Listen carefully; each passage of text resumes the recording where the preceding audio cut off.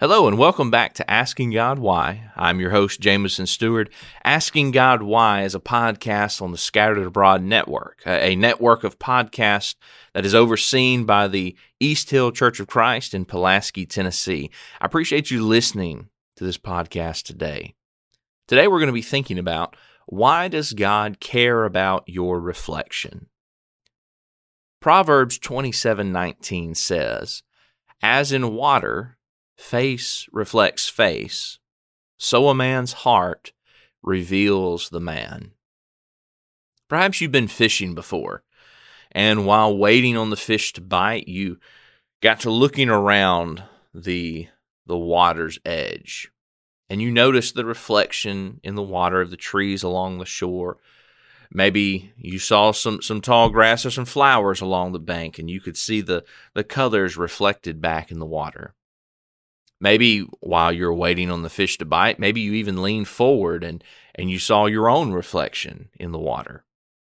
Seeing your reflection on a lake or a pond or the ocean's surface, or maybe you're looking in a mirror, it reveals who you are on the outside.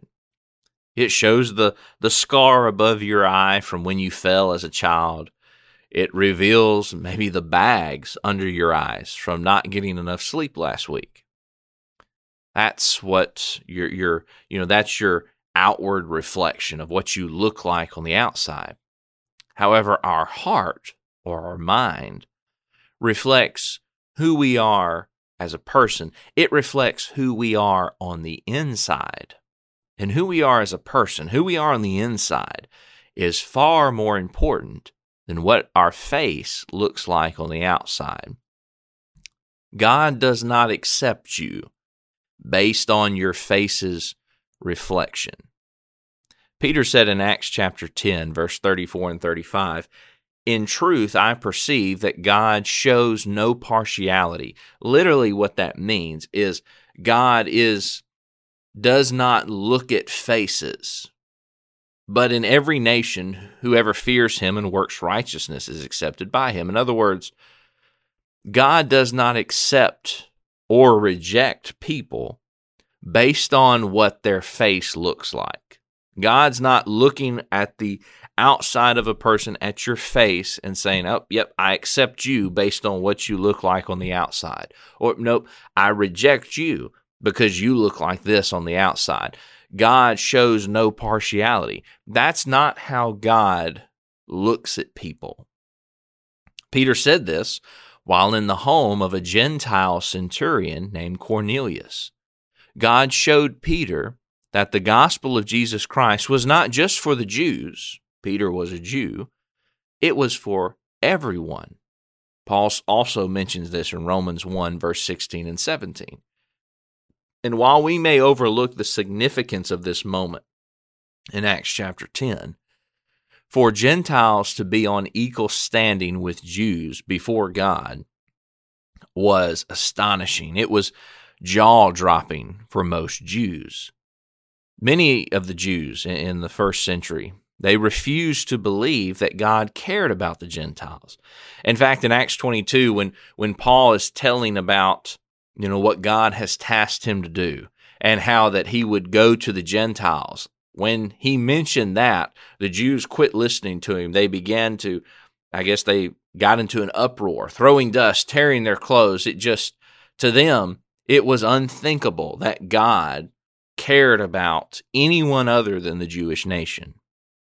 However, the Bible is clear. God loves you and cares about you, regardless of what the reflection of your face looks like. John 3:16, a passage that we all know, "For God so loved the world," all the people of the world, "that he sent his only begotten Son." God does not accept you based on your face's reflection. But the Word of God shows us who we are on the inside. God does care about who we are on the inside, what our reflection shows as far as who we are inwardly. James said in James 1, verse 22 through 25, he said, "But be doers of the word, and not hearers only, deceiving yourselves. For if anyone is a hearer of the word of God, and not a doer, he is like a man observing his natural face in a mirror, looking into a mirror. For he who observes himself goes away and immediately forgets what kind of man he was. That's like the person who is only a hearer and not a doer of the word of God. But he who looks into the perfect law of liberty and continues in it, and is not a forgetful hearer, but a doer of the work, this one will be blessed in what he does. God's word shows us that all have sinned and fallen short of God's glory, whether they're a Jew or whether they're a Gentile. Romans chapter 3, verse 9 through 10 and verse 23 tells us that. The mirror, if you will, of God's word shows us as we truly are. It tells us how precious we are, as we were all created in God's image, Genesis 1, 26 through 27. God's word gives us all we need to live for Him and to serve Him, 2 Timothy 3, 16 through 17. Don't be more concerned about the reflection in your bathroom mirror than you are with the reflection of your heart in the mirror of God's word. God doesn't accept you based on what your face looks like, based on that reflection. But God does accept you or reject you based on the reflection of your heart, of your mind, of who you are inwardly. And we find that out. Who are we as far as the inside goes, as far as who we truly are goes?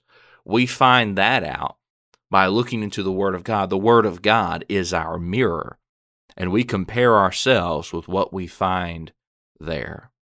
I appreciate you listening to this episode of Asking God Why, and I'll catch you next time. What's up, guys? It's Caleb and Michael over here from the Scattered Abroad Network, and we just wanted to say thanks so much for listening to this episode. Yeah, we're so thankful to the East Hill Church of Christ for overseeing this network, and we're grateful to God for this opportunity. And don't forget, you can check out our show notes below for all of our social media links, email address, website, and we have a monthly newsletter, so don't forget to sign up for that.